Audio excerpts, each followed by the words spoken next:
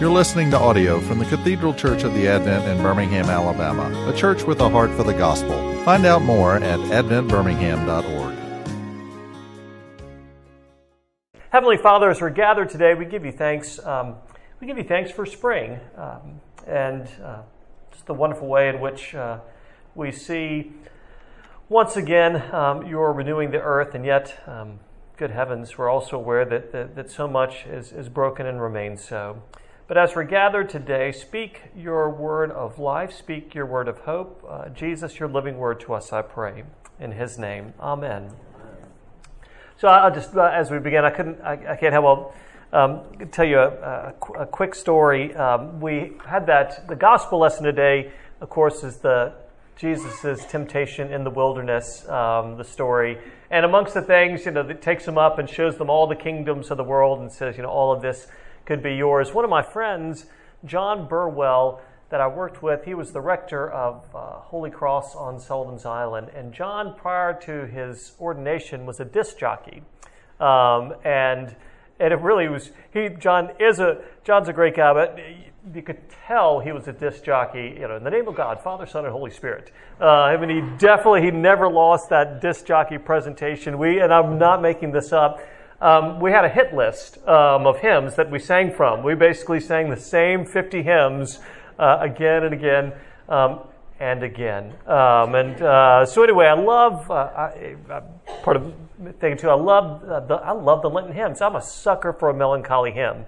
I really do like them so very much. But anyway, John was a disc jockey. He was discerning. He felt called to ordained ministry, but he was grappling with that. Is this what I'm supposed to do? Not supposed to do? And in the process, he had an interview for a syndicated radio position up in North Carolina. It would have been a big deal. It was the job he had always wanted. We all sort of have that. Gosh, if I could attain this, then of course all would be right with the world. If I could just get to that, and this was that dream job. And the man that owned all the radio stations that John would be working for was taking John around town, kind of in the typical fashion, wining him, dining him. And John said they went up, this is in North Carolina, and they went up, it's kind of like in Birmingham if you went up to Vulcan, and they got out and they walked around, and John, and again, I'm not making this up, the man said to John, "John, all of this could be yours." And John said, at that moment, it's like, all right, thank you, Lord. This is the clarification I needed. All of this could be yours, John. And so he hung it up, and thanks be to God, went into ordained ministry. So I tell you, we're going to talk about a very familiar, very short parable. So this week, next week, we're going to be looking at some parables. One of the things we talked about last week, again, succinctly, is Jesus making his way from Galilee to Jerusalem. There's a decisive shift in the Gospel of Luke, in every Gospel. One of the things in Luke's language, Jesus resolutely set his face toward Jerusalem, and so he begins and he makes his way toward Jerusalem. And as he does so, he travels through the country of the Samaritans, those who were hostile to Judaism and Jews. So he was traveling in hostile territory. And part of all this is the reality, as Mark noted in his sermon today, actually, that's, in some ways it's kind of exciting, but I think in many ways there is a decided cultural shift, and we live in hostile territory. It's just, we could tell ourselves otherwise, but it's true. And to some degree, Christianity has always flourished in that context, and as he noted today in his sermon, in the first century, to say someone other than Caesar was king was not just frowned upon, but was dangerous. And so we live in that context. And one of the things that I think is important for us going forward, and this is a thought of mine, which of course I welcome you to sift, because I may be right, I may be wrong. But I think going forward, again, it's kind of exciting, but I think we're going to need to be in some ways more creative in the language we use, in the way that we speak with the culture, in the way that we engage. And I'm not opposed to. I think we need to share Scripture, but quoting a Bible verse is probably not going to be very effective in our modern context. And again, I think that's actually very exciting, because it wonderfully challenges you and me to engage our faith, to engage our knowledge of the nature and the character of God and His revelation, and think about ways in which we can translate that, ways that we can hold out that word of life in a way which might begin to gain ground in people's lives and in their minds and in their hearts. And of course, at the end of the day, it's dependent upon the Holy Spirit. Thanks be to God, not yours and my amazing skill, because the only really effective conversations I think I have are in my mind. The real ones in life tend to go, classes are great in your mind, and then you have to sermons are great in your mind, but then you actually have to speak to people, and it's another story altogether. But there's also a book I recommend to you is Eugene Peterson's Tell It Slant. Eugene Peterson's Tell It Slant, and so reading that book is what sparked so much of this. And one of the things that Peterson talks about in Tell It Slant is that as Jesus made his way through the region of the Samaritans, he certainly spoke honestly and frankly in ways which certainly could be Jesus didn't fade back and not speak honestly. But at the same time, one of the interesting things he points out is that he's traveling through this region of the Samaritans, and if you remember at the very beginning, as he goes to a Samaritan, it tells, for instance, the parable of the Good Samaritan is one of the ones that he tells, which would have been scandalous to the people of his day. Imagine, whoever your greatest enemy is, the least deserving person in your mind, and God holding them up as the hero. That's a little challenging, and again, you all have that person. You all have that group, and think about that person. Jesus telling a story, and that person being the hero of the story from that particular group. That would have been tremendously challenging. But as Jesus travels through Samaria, one of the things that Peterson points out, and again, you can agree or disagree with Peterson, is that often in the way that Jesus told stories and the way that Jesus used language as he was walking along the road, as he was engaging people who might be naturally hostile toward him, the way in which he used parables was a way, basically, in some ways, of telling it slant, in such a way that before people knew what happened, the word had impacted them. Because he said naturally they had their defenses, and the world has its defenses, and you and I have our defenses as well, right? When we approach Scripture, it's not just those people. You and I have our resistance as well, and also sort of drawing from. I just love literature, but as I read, it's interesting to hear different people conveying the themes of the gospel in language which is creative, in language which is often evocative, in language which at times is slant, but telling the story of the gospel, engaging the challenges of the human condition in a way that lowers people's defenses. And so today's book and the book club is Lynn Inger's The High Divide. I feel like I'm in Paula's preschool class, and this is the book I'm going to read to you today. But is Lynn Inger's High Divide. Lynn Inger, Leif Inger, two brothers. I've referenced numerous times. Leif Inger wrote Peace Like a River, which some of you may have read. Virgil Wander is another. So Brave, Young, and Handsome is another that Leif Inger wrote, and would recommend any or all those to you. Lynn Inger, I've read two of his. This one, The High Divide, which I certainly recommend. And he wrote another one fairly recently that I read that was also very engaging, called American Gospel is the name of it. And it's a novel, it's a story, but American Gospel is the name of it. And the chief characters are this gentleman, the self-proclaimed sort of evangelist and prophet who says that the end of time is coming, and his son, who has grown up with him and has made his way off to New York to be a writer and has rejected the faith altogether.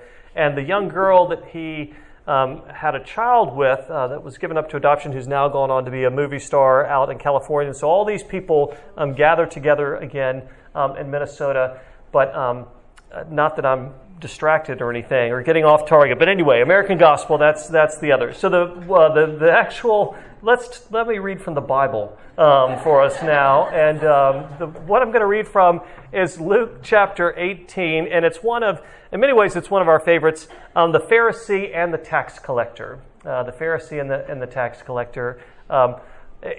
Short. And Jesus, it's interesting because Luke gives us a little preview in verse 9. This is Luke 18:9. He also told this parable to some who trusted in themselves that they were righteous and treated others with contempt. So that's Luke gives that preface, which is not unimportant. He told this parable to some who trusted in themselves that they were righteous and treated others with contempt. And if you're anything like me, it's interesting because I love this one. It's about one of the chief, maybe this is the chief issue of the human condition. I guess to some degree sin is the chief issue of the human condition, but it deals with justification. It deals with justification, and I think that is whether Christian or not, the whole world grapples with the issue of justification. In the secular world, certainly, the issue of justification is out there. We're all longing to feel justified, to feel that we have worth and merit and to have resolution in our lives. I mean, obviously, from a Christian standpoint, you and I see justification as rightly our need to be made righteous, our need to be made in right relationship with God. We understand, justification in those terms to have our worth and our merit and our security in that rightly. But again, the world is trying to justify itself all the time, isn't it? And we get sucked into that as well. The ways that we try to justify ourselves by our accomplishments and by our being good people and We don't want our kids to get in trouble because then our justification goes down a little bit. Craig must be a bad parent because look at what his son just did. And of course we're concerned about our son, but we're also concerned that it makes us look bad. So our justification points go down a little bit. He also told this parable to some who trusted in themselves that they were righteous and treated others with contempt. 2 men went up into the temple to pray. One a Pharisee, and the other a tax collector. The Pharisee, standing by himself, prayed thus: God, I thank you that I am not like other men, extortioners, unjust, adulterers, or even like this tax collector. I fast twice a week. I give tithes of all that I get. But the tax collector, standing far off, would not even lift up his eyes to heaven, but beat his breast, saying, God, be merciful to me, a sinner. I tell you, this man went down to his house justified rather than the other. For everyone who exalts himself will be humbled, but the one who humbles himself will be exalted. The word of the Lord. Thanks be to God. So I'm going to say a few words about this and draw some from the High Divide as well. But, if you don't, I'm sorry, it's kind of dark back there. So I keep trying to come closer. Any first reactions or comments you have about that one? As I say, this is one of those that we know and love, isn't it? The Pharisee and the tax collector. Any comments or reflections on this before I begin? And I realize this is a big context to do that, but I've heard my voice a lot so far, and would welcome a brief. This shows the great divide that we find in Christianity even today. Mm-hmm. There are a whole host of people that very quietly but obviously beat on their breast. Sure. But I'm better than you are because I'm a Christian. Absolutely. All you have to do is watch some of the political ads right now. Yeah. You see some demonstrations on there that the indication is because I'm a Christian and a practicing Christian, I'm a lot better than you guys, and you need to listen to me. Yeah, you're quite right, Coffee. I mean, there is that very definite divide in Christianity, the self-righteousness, and even the approaches under the umbrella of those who call themselves Christians between grace and the law, those who seek to justify themselves by their, and here's the thing too. As I'm reading this, of course, one of the things that God's revealed to me is what a Pharisee I am as well. I mean, of course, I immediately think, boy, I'm like that tax collector, and I'm glad I'm not like Pharisees. And then I find myself being a Pharisee just at that very moment. Thank God I'm not like that guy. I don't judge people. There's no self-righteousness in myself. There's no self-centeredness or any of those things. God, I thank you that you've not made me like the Pharisee. I mean, I find myself praying that prayer even as I read this. God graciously sort of pierces me. But that the whole approach between grace and the law, and actually in the high divide of what I'm going to read from in a minute, it gets down to. It's interesting. It gets down to, so I don't bury the lead here, to the need for atonement, the need from someone outside of ourselves to atone, to justify us, to make us righteous. So, I mean, even in Christianity, there's a lot of, like when Paul writes to the Galatians, you foolish Galatians, who has bewitched you? Jesus plus. There's a lot of Jesus plus in Christianity. Yes, Jesus is the Savior, but I need to do this. There's still that legalistic approach. We all want to be righteous too, basically be seen as decent people. Yeah, good heavens, that's entirely prevalent because the law is tempting to us. The law really is tempting, and to some degree, we need to be delivered from that for the entirety of our life, because we want to go back to it because it's initially appealing, but it can't produce what it promises. It's initially appealing because who among us doesn't want clarity or some instructions to follow? It's kind of nice. The idea, like, can you give me a guide? Can you give me some steps? Can you give me a playbook? Can you make it clear?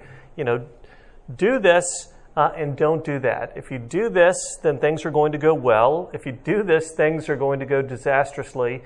And it's appealing because, of course, we want to think that we can help ourselves. And that may seem a little too strong, but I would contend that we can help ourselves. I really feel like we can't. We cannot help ourselves. We need the gracious intervention of God to come into our lives. But here's an interesting thing too, Coffee, to your point, and for the rest of you as well. Where were these two people? The temple. Basically, they were in church. So they were both in church together.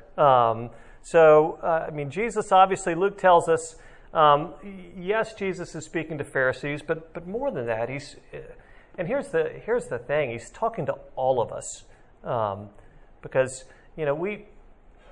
we know the truth, and we believe the truth, but again, we can fall back into this again and again and again. The lure is always there to trust in ourselves that we're righteous, that temptation comes up again and again, and treating others with contempt. But they're both in church together. These are, the one is clearly a tax collector, and he would have, I started to say what the modern day tax collector is, but it might be offensive to some of you who are in here. I'm trying to think, what's a modern example? And I started to say something, I'd be like, well, that's disparaging. And I'm going to, I don't know, a clergyman. I don't know. How about that? So they're both in church. They're both in church together. And it's kind of interesting the language which Jesus used. The Pharisee standing by himself. So this self-righteousness actually isolates him. I don't think it's an accident that he's standing by himself. He sees himself as sufficient. He sees himself as profession. He sees himself as a master. And what does that do? It doesn't connect him to anyone. It isolates him from other people. We see the effect of his theology. Is that rather than binding him to God and binding him to others, it actually isolates him. He stood by himself and prayed, God, I thank you that I am not like other men. And of course, Jesus tells the story in a way which is outrageous, but again, sort of necessarily outrageous, because sometimes that's what it takes. Often that's what it takes to get our attention and to enable us to see. When you think about prayer, let me just kind of ask you this question to me. When you think about prayer, and this isn't a test for you to pass, but what are some of the important facets of prayer? Thankfulness. Yeah, absolutely.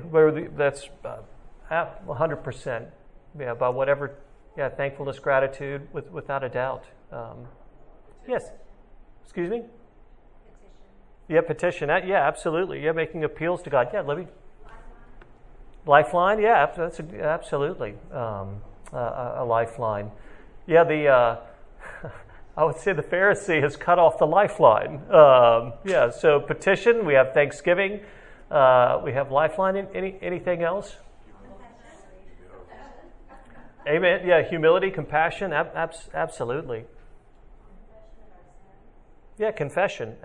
Absolutely. Seeking the Lord or praising the one to whom you pray.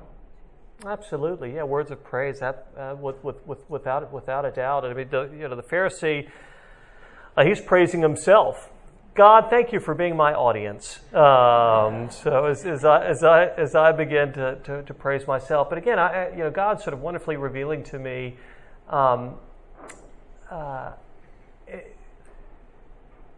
Some of the ways in which in my own life I praise myself without necessarily knowing it, and you do as well. And this is a thought, again, something that came to mind recently, and you can take this or leave this. But I think often when we fall into resentment, that in some ways resentment is praising ourselves. And again, I'm probably the only person in here who has resentments. But I think when we fall into resentment, we're praising ourselves. Because what do I mean by that? Well, we're not called to call wrong right in the Christian faith. I mean, we're allowed to call a thing for what it is, and we're encouraged to let the light shine. We're encouraged in honesty. So that's put that out there as a beginning place. We're not asked to sort of say, "Oh shucks, it doesn't matter," and to overlook and to pretend something isn't there that's there. We're called to honesty. We're called to let the light shine. But I think when we get caught up in resentment, basically what resentment is, in some ways, it's a self-justification. It's like I would never do something like that. I wouldn't be that person. I wouldn't do something like that to that person. And I think it shifts us into the role of the Pharisee. When we have resentment. And as I say, I'm not saying calling wrong right, but when resentment takes hold, I think it's a Pharisaical prayer in our life, because we're placing ourselves above someone else to say, not just the action, but I wouldn't be like that person. I wouldn't be bound in the way that person is bound. And I thank God that I'm free. And not like that person. Sift that. Maybe, there's probably a kernel of truth in there. So, naturally, of course, I think I'm right. But God, I thank you that I'm not like other men, extortioners, unjust, adulterers, or even like this tax collector. And of course, God, in case you're unclear, let me give you all the reasons. I'll be specific. Fasting, giving tithes of all that I get. But the tax collector is standing far off. And I think as well, and again, I'm interpreting this, the tax collector standing far off, he has a realization of the human condition. and he has a realization of his spiritual condition, that without an intervention of God's grace, that he's far off, and there's a chasm which he can't cross. He recognizes that his life and his actions and his thoughts and all of that leave him far off from God, and he needs someone to step into that. He wouldn't even lift up his eyes to heaven, but beat his breast. And of course, no doubt, among other things, this makes me think of the prayer of humble access. We're not worthy, not in a way that tears us down, but in a way that's liberating. We're not worthy, and isn't that a relief? Isn't that a relief that we're not worthy, and that we're not justifying ourselves, God, but in the Eucharist, in communion, we're remembering the means of our justification, your body and your blood, your obedience and your sacrifice. Talk about taking the weight of the world off of our shoulders. So again, rather than that being a prayer that tears us down, it's a prayer that builds us up, because again, it takes away any false notions that we can be our own saviors, that we can be our own justifiers. Be merciful to me, a sinner. And Jesus says quite rightly, I tell you, this man went down to his house justified rather than the other. For everyone who exalts himself will be humbled, but the one who humbles himself will be exalted. Jesus says. So, a word. Again, talking about justification. A quick quote here before we move into Inger here. We'll say just a little bit, another word about this portion from Luke, and the understanding of righteousness in Jesus' day amongst the people. The righteous person, this is I'll tell you this, give you this quote here. The righteous person is not the one who observes a particular code of ethics, but rather a person or community granted a special relationship of acceptance in the presence of God. So the righteous person is not the one who observes a particular code of ethics, but rather a person or community granted a special relationship of acceptance in the presence of God. So we're a group of people that are granted a special relationship of acceptance in the presence of God. And again, not because of ourselves, but because of Jesus. That's what that righteousness is. But what can happen, though, is, of course, that relationship is maintained by acting in loyalty to the giver of the unearned status. And I don't disagree with that, but yet that can be that tipping point again, where we begin to fall into that Pharisaical that I need to, in some way, shape, or fashion, earn this. So the high divide, less than a seamless transition, but we need to make a transition there. The high divide. So the main characters in the high divide are Ulysses. Ulysses is the Ulysses Pope. Ulysses Pope is the main character. His wife is Greta, and he has two sons, Eli and Danny. At the beginning of the novel, one of the things that's clear is that there's something which haunts him. There's something which is a burden upon him and his life, and his wife realizes it, and she's really in some ways kind of afraid to delve in too deeply to ask him about it. It's kind of one of those things that's locked away, and his sons recognize it as well, just like I'm sure my kids, your kids, if you have kids, they know when we're distracted, when there's something. I mean, it's not we think we do a good job of concealing it, but it's not a mystery to them when we're distracted. They get it, they see it. But there's this tremendous issue for Ulysses, and one night, in the middle of the night, he just walks away, leaves a cryptic note, and walks away, and what it turns out to be, he had been in the army, and he had been with Custer. He had been with Custer and his troops, and there were some atrocities that he had seen, and those that he had committed as well, and particularly the killing of a young boy. And the young boy had taken as they were as Custer and the troops, and they it was kind of one of those things of the human experience. He didn't want to go along with it, but he didn't have any choice. Have you ever had that thought in your life? Didn't want to go along with it, but didn't have any choice. He was trapped. He was in the army. He was with Custer was the general. There it was, and so they were gathering up this group of Indians and this young boy. The men were out hunting, and there's the women and the children and the elderly were there in the camp. And this young boy takes a revolver and shoots him and shoots off part of his ear, and he ended up shooting that boy and killing that boy. And so this is the great trauma of his life, and he's trying to figure out a way that haunts him. And so one night in the middle of the night, he leaves again, just with a cryptic note, and the family begins to gradually put things together. His boys similarly go off in the middle of the night to look for their father, and it's in some ways it's kind of a Wild West tale. And the wife eventually gets on a train as well to travel to seek. And so there's all these.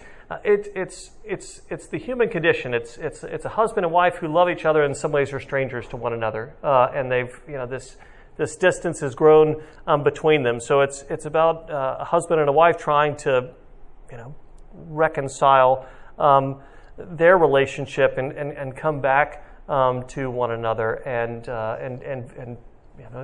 basically find one another. It's about boys going to look for their father, a father who's been lost to them. It's this man looking in some way to find peace in his life and to find resolution in his life. And he had been baptized. One of the things that the story talks about is his baptism.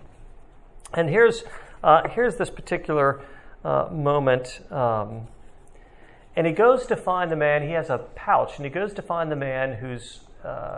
He hears that the man whose son he killed is alive, and he goes to find him because he wants to be reconciled. He's looking for reconciliation. He's looking for justification, and so he searches out this man whose name is Magpie, and I'm trying to sort of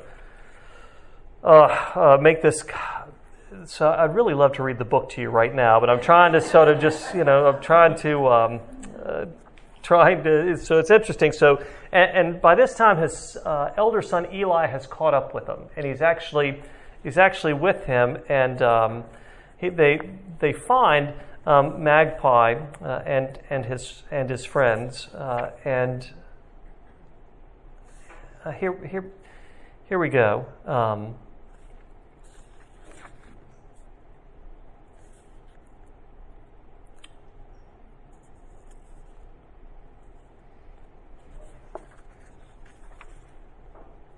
Once again, specializing today in this awkward moment brought to you by Craig Smalley. So he catches up with Magpie and his friends who've been hunting, and he has his son with him.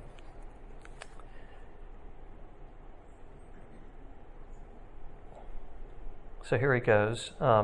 He says, I have something of yours. I have something else for you, Ulysses said. And now he could feel his lungs rising into his throat. In order to get enough air, he had to focus his mind on the act of breathing. Before you let me see it, Magpie said, tell me something else. Tell me if your God sent you here, the one who allowed the men to kill him, the God you killed. Ulysses breathed. He was aware of a sudden lightness, as if the crown of his head were lifting away. He placed the heels of his hands against his temples and squeezed, forcing himself to think, let me say this right. God doesn't speak to me in a way I can be sure of, was how it came out. You don't hear him? Not in the way I'd like to. For a long moment, Magpie was silent. It was impossible to read his eyes, narrowed as they were, shiny slits. He said, "Well then," and elevated his chin, squared his shoulders, and sat up straight. He looked like a man preparing himself for his own execution, though his hands were quiet on the ground beside him. Ulysses glanced over at Eli, whose expression showed nothing. He would have liked to reassure his son, tell him it was all going to be fine. Instead, he reached for the beaded pouch that hung inside his coat below his left arm. He pulled it out and lifted the strap from around his neck and held it on his lap, where the last of the sun was caught in the blue and yellow beadwork. Magpie sat still, his eyes holding fast to the bag. He leaned to his right and took hold of the Henry and rose to his feet all in a single movement. Then he crooked the rifle loosely in his right elbow, barrel pointing at the sky. He stared hard at Ulysses, who was aware of his own rifle propped beside him on the ground. No one moved. Then Magpie leaned over and plucked up the pouch from Ulysses and walked uphill and out of sight beyond a heap of limestone. Ulysses looked around to see where the others had gone, but there was only the smaller man out in the middle of the creek, his chest bare, his arms wet and glistening and extended out on the surface of water. "Where did he go? What's he doing?" Eli whispered. Ulysses shook his head. "What, we just sit here? Let's go. Leave while we can." "No." Ulysses saw himself at the center of the storm, and he imagined himself waiting through the final moments before a battle when you know your lot has been decided, your future beyond any control. Turning, he looked into his son's face where he saw fear and defiance both. He put an arm around Eli's shoulder, but Eli shrugged it off. It may have been a quarter of an hour that Magpie was gone, or twice that, but when he came back down the hill, tobacco pouch slung across his shoulder, the Henry bounced in his elbow, he wasn't alone. Behind him walked the man with the barrel chest and graying hair, his eyes shining like two black stars. "This is Bull Bear, my brother," Magpie said, and the two men sat. In Magpie's face, Ulysses saw something new, the kind of distance he'd often seen in Danny's eyes when a headache was coming on. Bull Bear set his rifle on the ground and picked up a stick and began to jab at chunks of burning wood. A pulsing blue vein stood out on his forehead. Magpie cradled the Henry on his lap. He touched the buckskin pouch which rested at the center of his chest. "Where did you get this?" he asked. "At the Washita." "You rode with Squaw Killer then?" "I did." "Do you know who made this pouch?" "Yes." "How could you know?" Ulysses explained about the old woman he'd met at Camp Supply during the week following the massacre, one of 53 hostages Custer had taken that day, and how she had recognized the beating pattern of the pouch and identified its maker. And it goes on, and he goes on to confess that which he did. Ulysses looked across at Magpie, sitting there rigid and grave, his skin taut, fists gripping the lapels of his faded blue coat. It was impossible to account for the coincidences and for the years of grief that had led to this moment. Preposterous to hope that a minute from now the two of them would still be alive and sitting here across from each other, and yet there was nothing to do but go on, to speak, which Ulysses did, half convinced his words would choke him, catch in his throat like dry stones. So there's again, what was missing in the prayer of the Pharisee, there's a confession here. And this confession, as painful as it is leading to life. He wasted no time on details that would be all too familiar, but moved right to the moment in front of the lodge. "And the boy with the Colt revolver, who shot me here," he said, laying a hand to the right side of his head where his ear was gone. "He was 9 or 10 years old. He shot me and then ran into the lodge, and my friend went after him. I went in too. There was a woman there and another boy, younger than the first, 3 years old or 4. The one who shot me wasn't trying to hide. He didn't seem afraid. He was looking up at me, fierce as if he wanted to kill me." Ulysses paused and touched his own chest. "I shot him here," he said, his voice catching. "I can't tell you why. Out of anger, I suppose. My friend shot the other boy, and then we ran out, leaving the woman there." And then he goes on. Ulysses paused to breathe. "I'm sorry," he said. "I'm here to tell you that I'm sorry." Magpie hadn't blinked or looked away. The Henry still rested on the crook of his elbow. His hands were loose on his knees now, but there was a tremble in his fingers. He turned to Bull Bear and spoke for a while, his chin raised almost formally, then lifted a hand when his brother took a grip on the pistol that hung from his neck. Magpie turned to Ulysses again. "Yes, that was my son," he said. his face stricken and pale. And your friend killed my cousin, my nephew. They were good boys. And it goes on. And then Magpie is looking at him, and he says, "You have a son," Magpie said, gesturing toward Eli. "And I think you have a wife, too, at home." Ulysses nodded. "If Bullbear and Leathertop went there and one of them put a bullet through her heart or crushed her head with a club, it would be the same as if I had done it. There is no difference. There is no difference," Ulysses said. "Are you prepared to die?" Magpie asked. "Is that why you came? Do you want us to kill you because I am ready?" Ulysses said nothing. All down the center of himself, from the bottom of his throat to his groin, he felt an icy coldness. He had come here for this moment, and it belonged to Magpie, who would do with it as he liked. There was no other way it could be. Ulysses turned to his son, whose mouth was set hard, his eyes full of distance. "Spare him," Ulysses said. Magpie didn't respond. In the cedar tree nearby, a pair of crows had come to light upon the hanging meat pile, and now they began to pick and jab at it. Bullbear leaned over and spoke into Magpie's ear, his gaze fixed on Ulysses. Magpie shook his head. He said, "My brother forgets how much time has passed, how many things have changed. He wants to know if you see yourself as a good man for coming here and saying these things. He wants to know if you think your God will love you again now. He wants to know if that's why you came here." "I was taught to believe that God loves us all, no matter what we do," Ulysses said. "No, I'm not a good man. But I had hoped to give my sons a father again and my wife a husband, and I had to tell you I'm sorry." "You're here to please yourself then," Magpie said. "I would have been better if you had stayed home. You think because your God suffered, you don't have to suffer?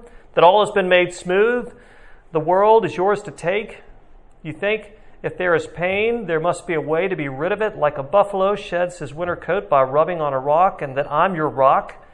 Magpie shook his head. "You took a boy's life, but you're not worthy to carry his spirit." And then he goes on and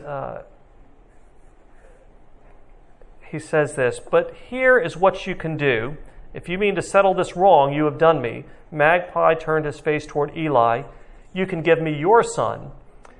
He is close to being a man, but still boy enough to learn. Give him to me, and then I will know that you have heard your God. I'll know that your heart is as good as you think it is.